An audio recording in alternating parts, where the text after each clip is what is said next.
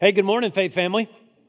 If you have a Bible, would you please turn to Revelation chapter 11, continuing in our series through the book of Revelation called Victorious. We've been approaching this book a little different, as you may have noticed, than a lot of people do. A lot of people will use the book of Revelation to try to predict the end time, and I'm suggesting that that's not what the book is ultimately about. Yes, it does speak of end time things, but it's really meant to encourage us daily in our faith. That's certainly how the letter would have been received to those who originally would have read it. And so this is a lot more practical, I hope. I hope it's encouraging you in your faith, and you're really seeing the relevance of the book of Revelation. Now, it is a complicated book, and there are some things that you have to remember in order to be able to understand it. For instance, the book is not in chronological order. Apocalyptic genre typically is not. It's more of a cyclical approach. That is, it's going to tell you the same story over and over again from different perspectives. And that's a very common thing with this kind of literature. A second thing that's very common with a literature like Revelation is it's very symbolic. Very symbolic. You've got lions that appear like lambs, and horsemen that gallop through creation, and locusts that look like horses, and four living creatures with the face of an ox, and a lion, and a man, and all that. It's just weird. It's just really, really weird. Because most of us are used to watching documentaries, and now we're watching Lord of the Rings. You know what I mean? There's orcs and wizards, and it's just things that we're not used to because it's a different kind of literature. It also pulls a lot of imagery from the Old Testament. In fact, most of the book of Revelation is pulling Old Testament imagery, things like the Ancient of Days, eating of a scroll, the four horsemen, things like that. John's readers would have understood that symbolism very much so. And then here's the big thing for us is that the book of Revelation is relevant. And you need to be very, very careful of anybody that teaches the book of Revelation and doesn't show its application to real life Christianity. These people to whom this letter was written, they were real people that had real families, real suffering and tribulation, and they read this letter and were encouraged by it. And so should we be as well. And so this book is very relevant to our Christian life. And what we're going to look at in this next section, known as the seven trumpets, it goes from chapter 8 to chapter 11, is going to be very applicable to our daily life. And I trust that you'll be encouraged. You ready to go? If you're able to stand, please do so. We're going to start at the end of this section with the last trumpet here in chapter 11, verse 15. It says, "Then the seventh angel blew his trumpet, and there were loud voices in heaven saying, 'The kingdom of the world has become the kingdom of our Lord and of his Christ, and he shall reign forever and ever.' And the 24 elders who sit on their thrones before God fell on their faces and worshiped God, saying, 'We give thanks to you, Lord God Almighty, who is and who was, for you have taken your great power and begun to reign.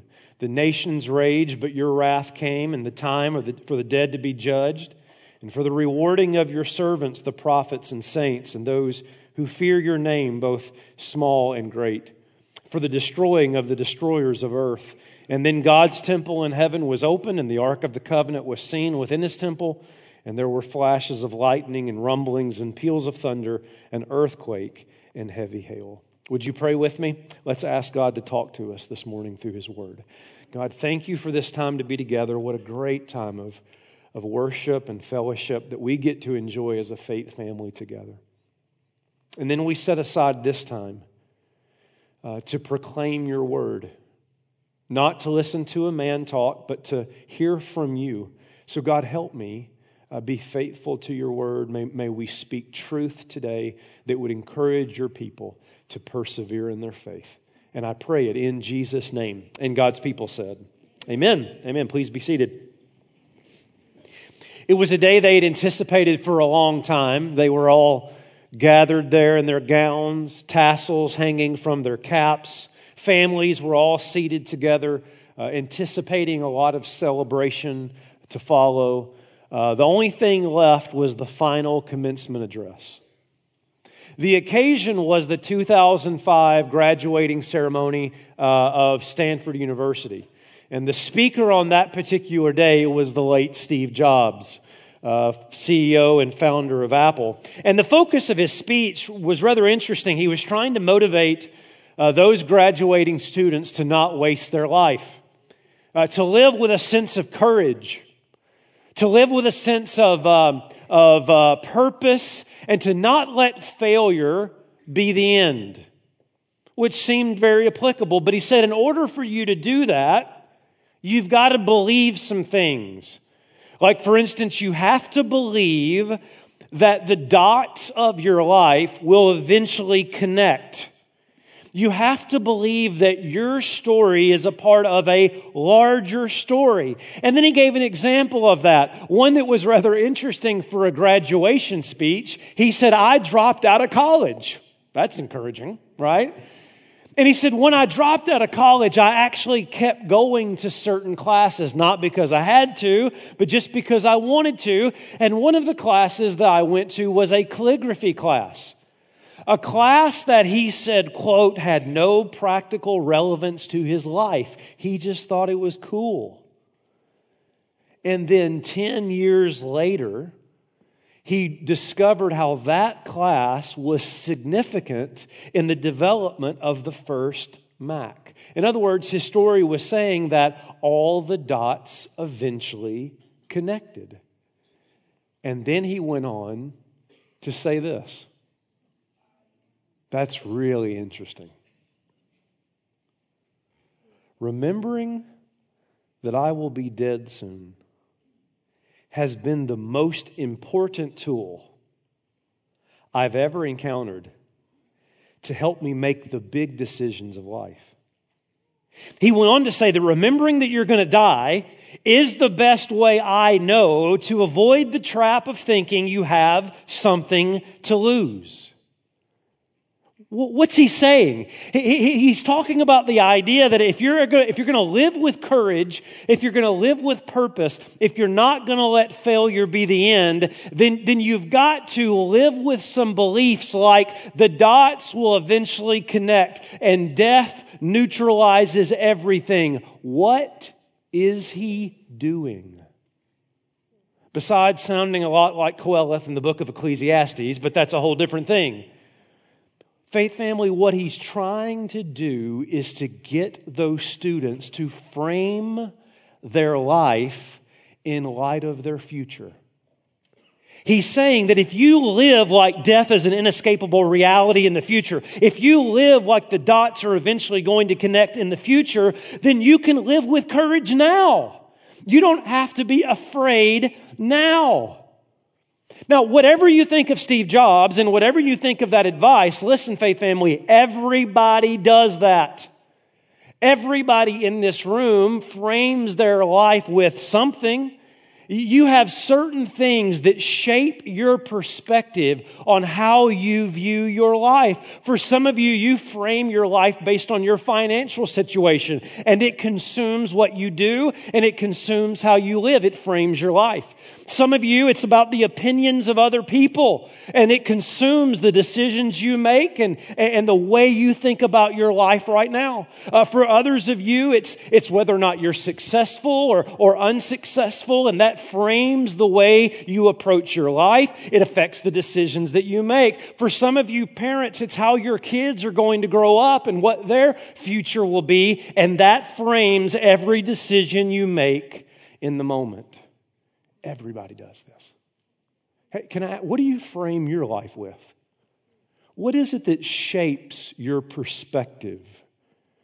Because here's why this idea is so important. It's critically important. Steve Jobs is right and he's wrong, as I'm about to show you in just a minute. But here's the reason why it's a good thing for us to think about is, notice this on the screen. How you frame your life significantly impacts how you live your life. How you frame your life significantly impacts how you live your life. Steve Jobs is right when it comes to that. But I got better news than Steve Jobs has. You see, the good news of the gospel means this, that unlike what Steve Jobs is saying, we don't have to frame our life with the reality of death. We get to frame our life because of Jesus with the reality of eternity. Somebody say, preach, preacher. Come on now. That's a lot better news than what Steve Jobs has to offer, amen? That there's actually a greater reality in our future that frames our life now. And that means that we have more hope and more courage and more confidence and more ability to persevere tribulation. Why? Look at me. Because no matter how many losses you face right now, victory's guaranteed in the end. It changes everything. That is the fundamental message of the book of Revelation. It's what it's telling you over and over and over again through different perspectives and symbols.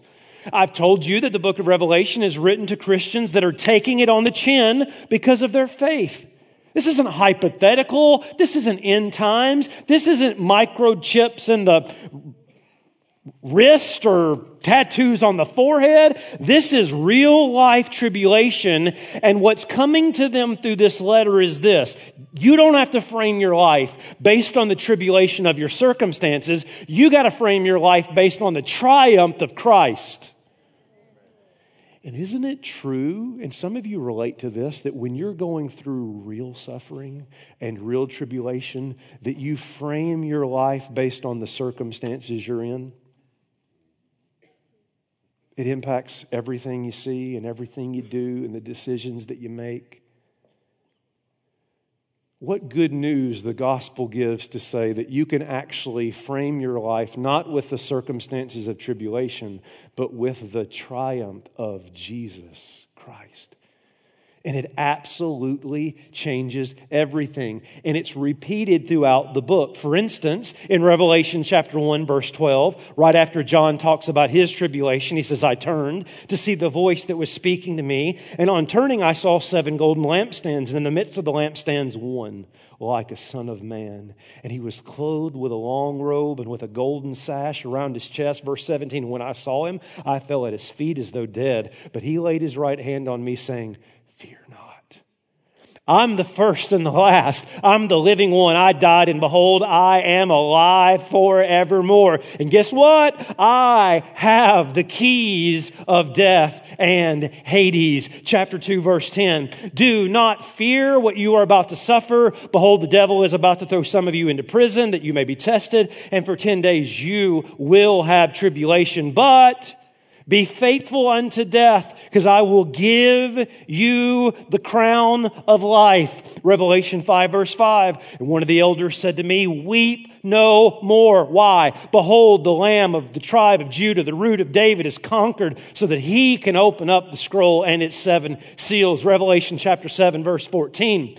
And he said to me, these are the ones coming out of the great tribulation, and they have washed their robes and made them white in the blood of the Lamb. Watch, they will hunger no more, neither thirst anymore. The sun shall not strike them, nor any scorching heat. Why? Because the Lamb in the midst of the throne is going to be their shepherd, and he's going to guide them to springs of living water, and God will wipe away every tear from their eyes. Sorry, Steve Jobs, I'm going to frame my life based on that. Oh, golf clap? Really? Come on. Are you... I mean, this really is the good news of the gospel. And do you see how that's repeated over and over again? Tribulation, triumph. Tribulation, triumph. Tribulation, triumph. Over and over again. Why? Because you've got to frame your life with the good news of the victorious Christ. The good news of the book of Revelation is this. You don't have to live like you're dying. I know it's a country song. You, listen, can live like you're going to live. You know why? Because you're going to live forever. Live not like you're dying, Steve Jobs. Live like you're going to live, because you're going to live forever. That totally changes your now and how you live in the present. And that's what we see in these 7 trumpets in chapters 8 through 11. Now keep in mind that this section is full of symbolism. In fact, the book gets more and more weird as you go. Chapter 8, you got hail and fire mixed with blood, and trees and grass burned up, and mountains thrown into the sea. Chapter 9, you got a star that falls from heaven and opens a bottomless pit, and locusts appear and torment people and engage in battle. Chapter 10, you got an angel that gives John a scroll, and he tells him to eat it. And he does, and it tastes good, but it makes his stomach sick, kind of like we got 2 witnesses. That's how I interpret that verse. You got 2 witnesses that are killed by a beast, and everyone is glad that they're killed, and then they just get up. And all of this is happening at the sound of 7 trumpets. And by the time you get to the end, you're like, what in the world is all of this about? It's just weird. It's crazy. It's stuff that just doesn't make a lot of sense to my everyday life. And you better believe it does. It really does. So stay with me for just a minute. Okay? I promised you I was going to try to make this simple for us. If you'll just step back, the imagery in this section's not new. I've told you that the book of Revelation actually pulls a lot from the Old Testament. And this imagery that you're going to see here is actually something that comes from 2 very common Old Testament stories. Number 1 is the plagues of Egypt. You remember that story? For some of you in Vacation Bible School, the plagues that were poured out on Pharaoh and the Egyptians, stuff like hail and fire and darkness and locust. In fact, the first 5 trumpets here in Revelation parallel the first 5 plagues. And what was the point of the story of the Exodus? Hang with me. God pours out his judgment on the world, Egypt, tribulation. God saves his people through that tribulation and is going to lead them to a glorious future, the promised land. Right? You with me? Everybody with me? Say yes. The second story behind this is the Battle of Jericho. You remember that story? That they blew trumpets for how many days? I was going to say just guess 7 and you're probably right. How many? 7? And yeah, it's true. It's all over the book of Revelation. But the trumpets blow for 7 days, and on the 7th day, they blew the trumpet 7 times. And of course, what was the point of that story? God is warning judgment. God leads his people through this time of judgment and into the promised land, a glorious future. It's the same narrative, if you will, and the same story is being told now with these 7 trumpets. Let's look at it quickly. By quickly, I mean for the next couple hours. Number 1,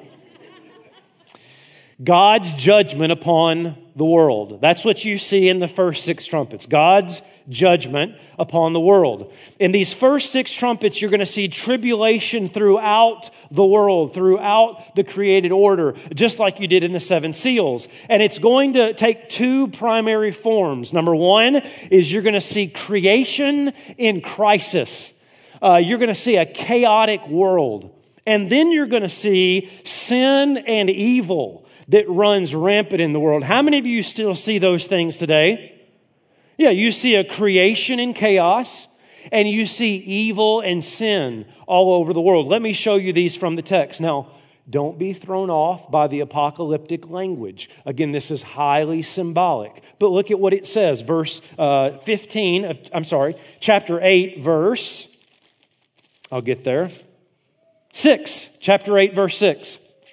This is the creation in chaos. Now the 7 angels who had 7 trumpets prepared to blow them. The first angel blew his trumpet, and there followed hail and fire mixed with blood. And these were thrown upon the earth. A third of the earth was burned up, and a third of the trees were burned up, and all the grass Green grass was burned up. You got the second angel blows a trumpet. Something like a great mountain burning with fire was thrown into the sea. A third of the sea became blood. A third of the living creatures of the sea died. A third of the ships were destroyed. A third angel, verse 10, blows a trumpet. A great star fell from heaven, blazing like a torch. It fell on a third of the rivers and on the spring of waters.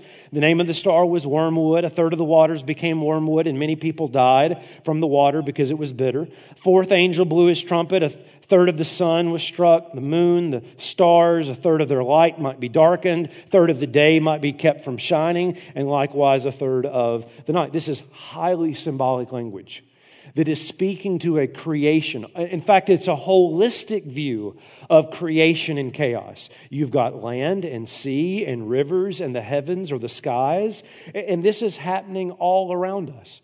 Now, I'm not denying that it's not true in the end times, but it's true for all time. In fact, this has been true ever since the fall. Ever since the Garden of Eden, creation has been longing, listen, creation has been longing for someone with the authority to say, peace be still. Do you know anyone like that? Do you know anyone who's ever done that before? That's what Romans 8 is called. Creation is longing for redemption. It is waiting for that final day of restoration. And the reason that you see these things around you, like the blowing of a trumpet, is to get you to repent and turn to God. Look at one example in Luke chapter 13, verse 4, where Jesus says, "Or those 18 on whom the tower of Siloam fell and killed them, do you think that they were worse offenders than all the others who lived in Jerusalem? No, I tell you, but unless you repent, you will likewise perish." Everybody look right here for just a moment. When you observe a creation in crisis, it ought to make one thing clear. Are you ready? You can't put your hope in anything that's of this world. You can't put your hope in anything that is of this world because this world is in chaos. You know this. You're one hurricane away. You are one disease away. You are one catastrophe away from life fading away. That is life in this fallen world, is it not? Do you not see it all around you? That's what in this symbolic language it's describing. That as you look throughout history, and certainly in the end as well, but throughout history, you're seeing creation longing for a new day. And creation serves like the blowing of a trumpet to say, turn from your sin and trust in God alone. Natural disasters ought to serve as a trumpet warning to put your trust in God, not anything of this world. Amen? Now notice the second way you see this judgment or this tribulation is through sin and evil that runs throughout the world. Now this is symbolically illustrated at beginning in chapter 9.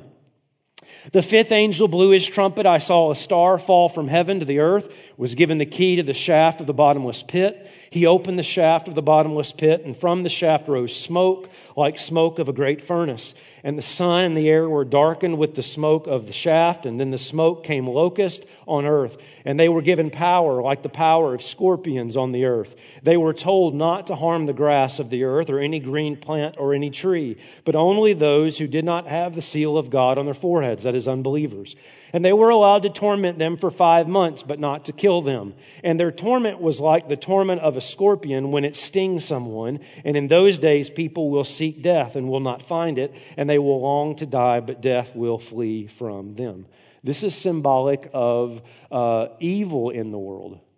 Let me tell you what this symbolism means. For instance, you've got a star, Satan, falls from the sky, leaves his position of authority, opens up a pit, that is, activates evil. Locusts are then prepared for war, that is, demonic activity, where people are tormented. Lives are ruined, and there is the misery of sin.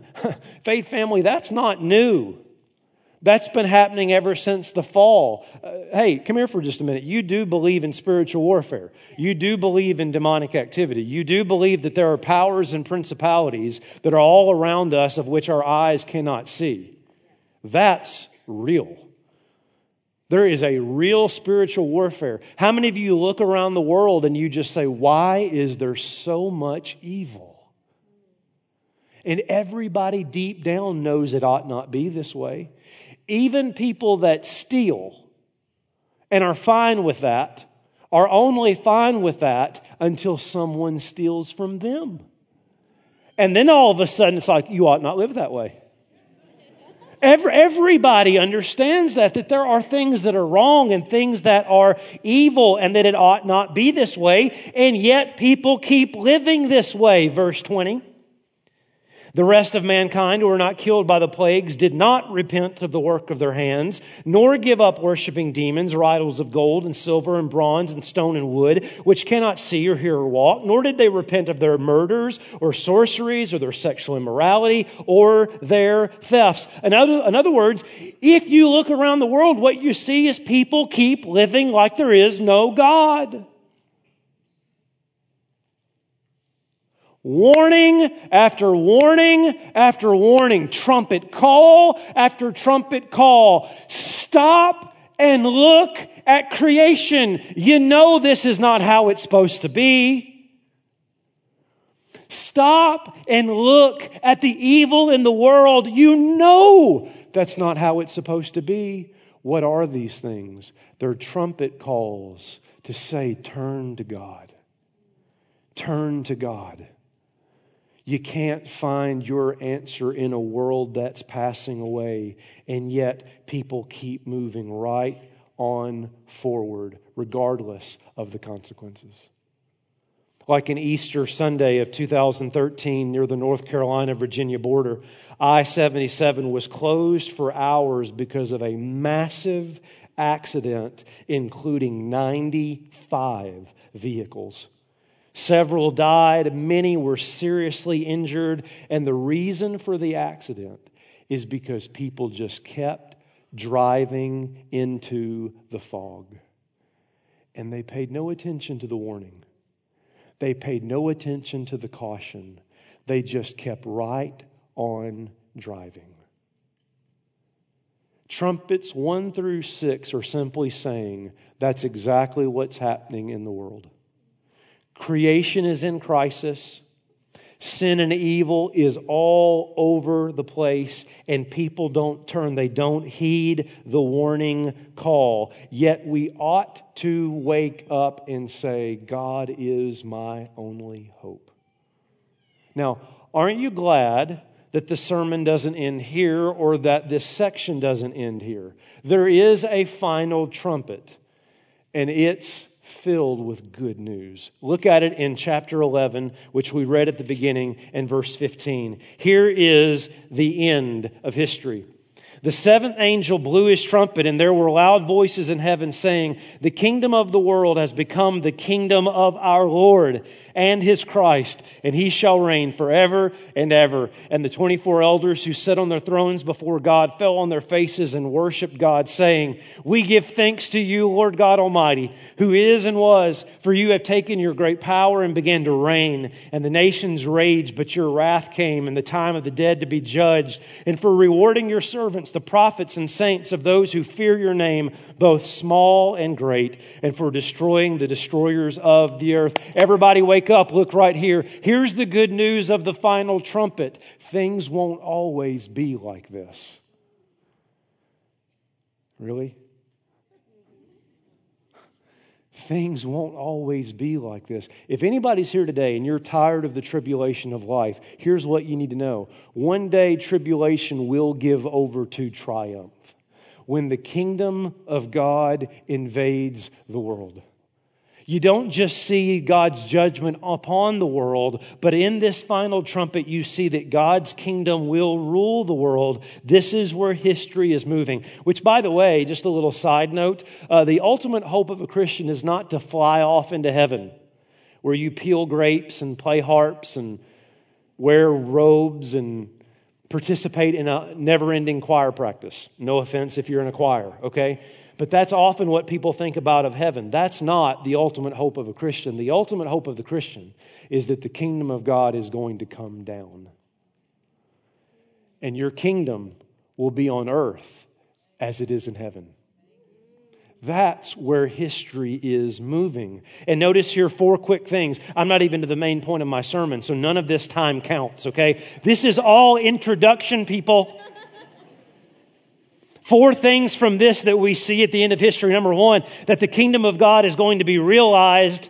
The already not yet will be no more. It'll all be already. It'll be fully realized, and everything is going to be placed under King Jesus' feet, and we will flourish under His reign. And number 2, the people of God will be rewarded. The text says, for the rewarding of your servants, both great and small. That is, believers will be rewarded for their faithfulness. Faith family, how you live now will matter then. Thirdly, the final judgment of God will be received. The nations rage, but the time of the dead to be judged has come. All accounts will be settled, and God will put His enemies down once and for all. And lastly, number 4, is the presence of God will not be restrained. You see here in verse 19, the temple is opened. I take this not to be literal, but symbolic. That is, the presence of God will be fully enjoyed, and the promise of Emmanuel, God with us, will be our reality forever. Amen. What a future. Look at me. That's where your life is headed. That's where this train is going. That's real. The good news that's better than the news that Steve Jobs would give you is you don't have to live like death is the end. You can actually live like there's a final trumpet that's going to sound, and the kingdom of God will be forever. Now, I told you that I'm not at my main point, because I'm not. It's so long. Get to it, buddy. Okay, here we go. I've told you that this is practical, right? That this is relevant to your life. What does all this mean for us? Trumpets 1 through 6, God's judgment upon the world, tribulation. Trumpet 7, where all of this is going, is the kingdom of God is going to rule the world. So what's the practical application for us? Have you noticed that in this section I have skipped some verses? Like all of chapter 10 and the first part of chapter 11? Why? Because what happens in a break between the first 6 trumpets and then the final trumpet is a word for those in John's day and a word for us in our day. And here it is. In the meantime, God's people should be courageous witnesses in the world.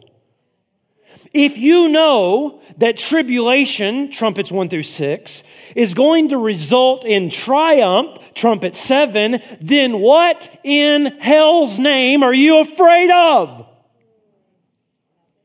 If you know where this is going, why aren't you living with courage? Why aren't you living with purpose? Why would you ever let failure be the end? Why would that future not impact your now? One person is excited about that, okay? Thank you. Do you see how that's so much better than what Steve Jobs is telling you? Live with courage because you know death's coming. How about live with courage? Because no matter what they do to you now, they can't take life from someone who's going to live forever.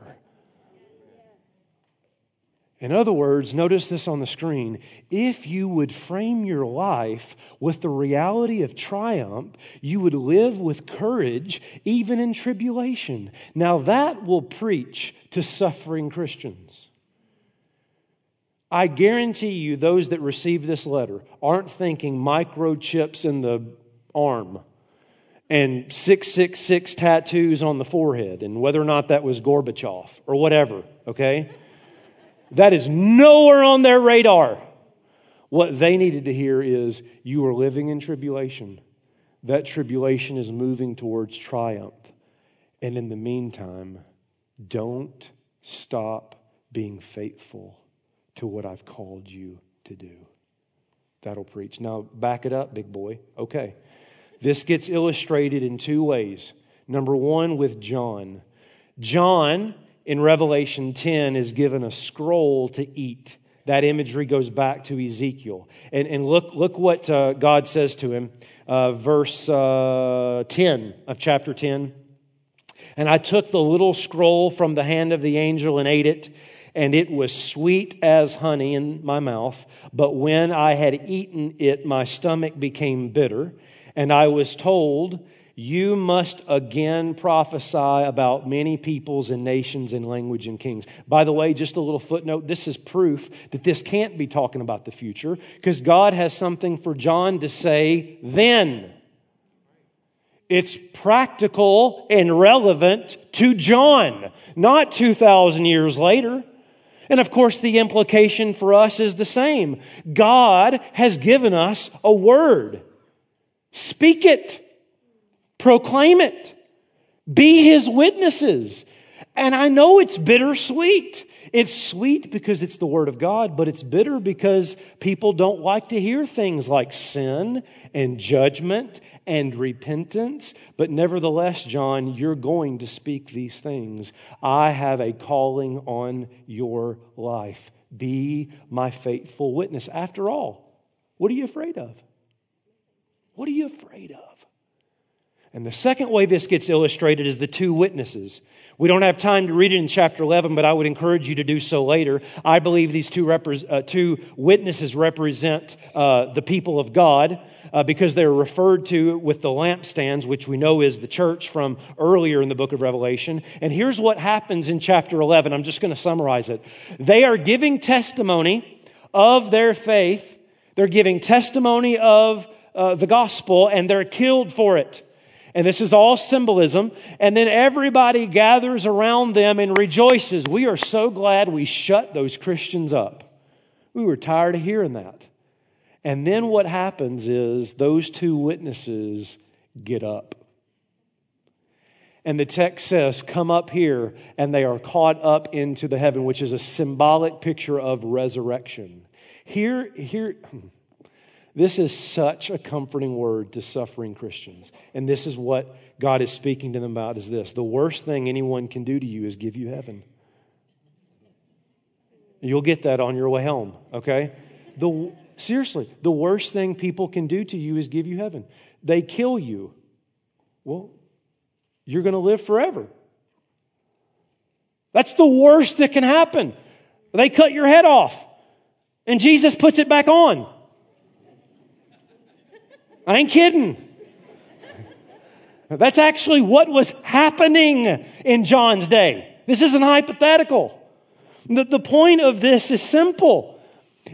If you live like you're going to live, because you're actually going to live forever, then there is nothing to be afraid of, Christian.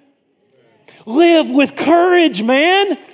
Live with purpose. Don't let failure be I don't care if they tell you to shut up. You, with grace and love, keep proclaiming the Word of God and speaking the truth, even in a culture that doesn't want to hear it. And if it costs you your life, guess what? You're going to live. Don't let Rome intimidate you. Don't let American culture intimidate you. If you would just frame your life based on the victory that is yours in Jesus Christ, it would give you a sense of courage and boldness in the present. So go and sow seeds of the gospel everywhere. In living rooms and break rooms and locker rooms and classrooms with courage, with boldness. Because, I hope you're listening, the world cannot kill what has already been promised eternity. The world cannot kill what has already been promised eternity. Frame your life with that. Don't frame it based on the reality of death. That's not good advice, Steve Jobs. Frame it based on the reality of eternity. After all, that is exactly what our Savior did. He endured the tribulation of a cross.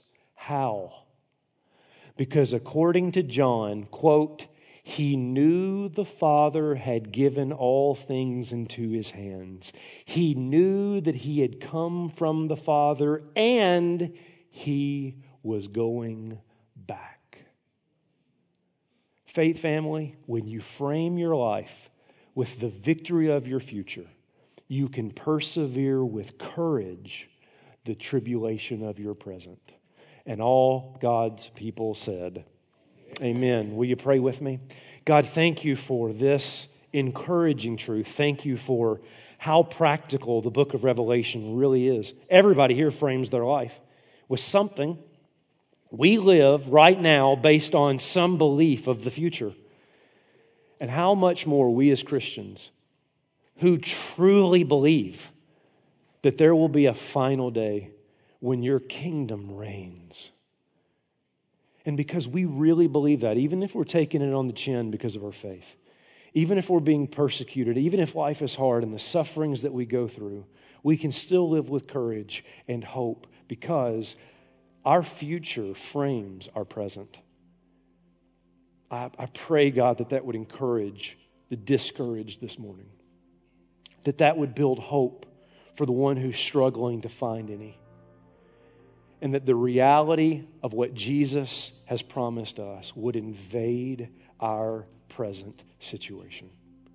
God, do that by your Spirit, I pray. In Jesus' name, amen.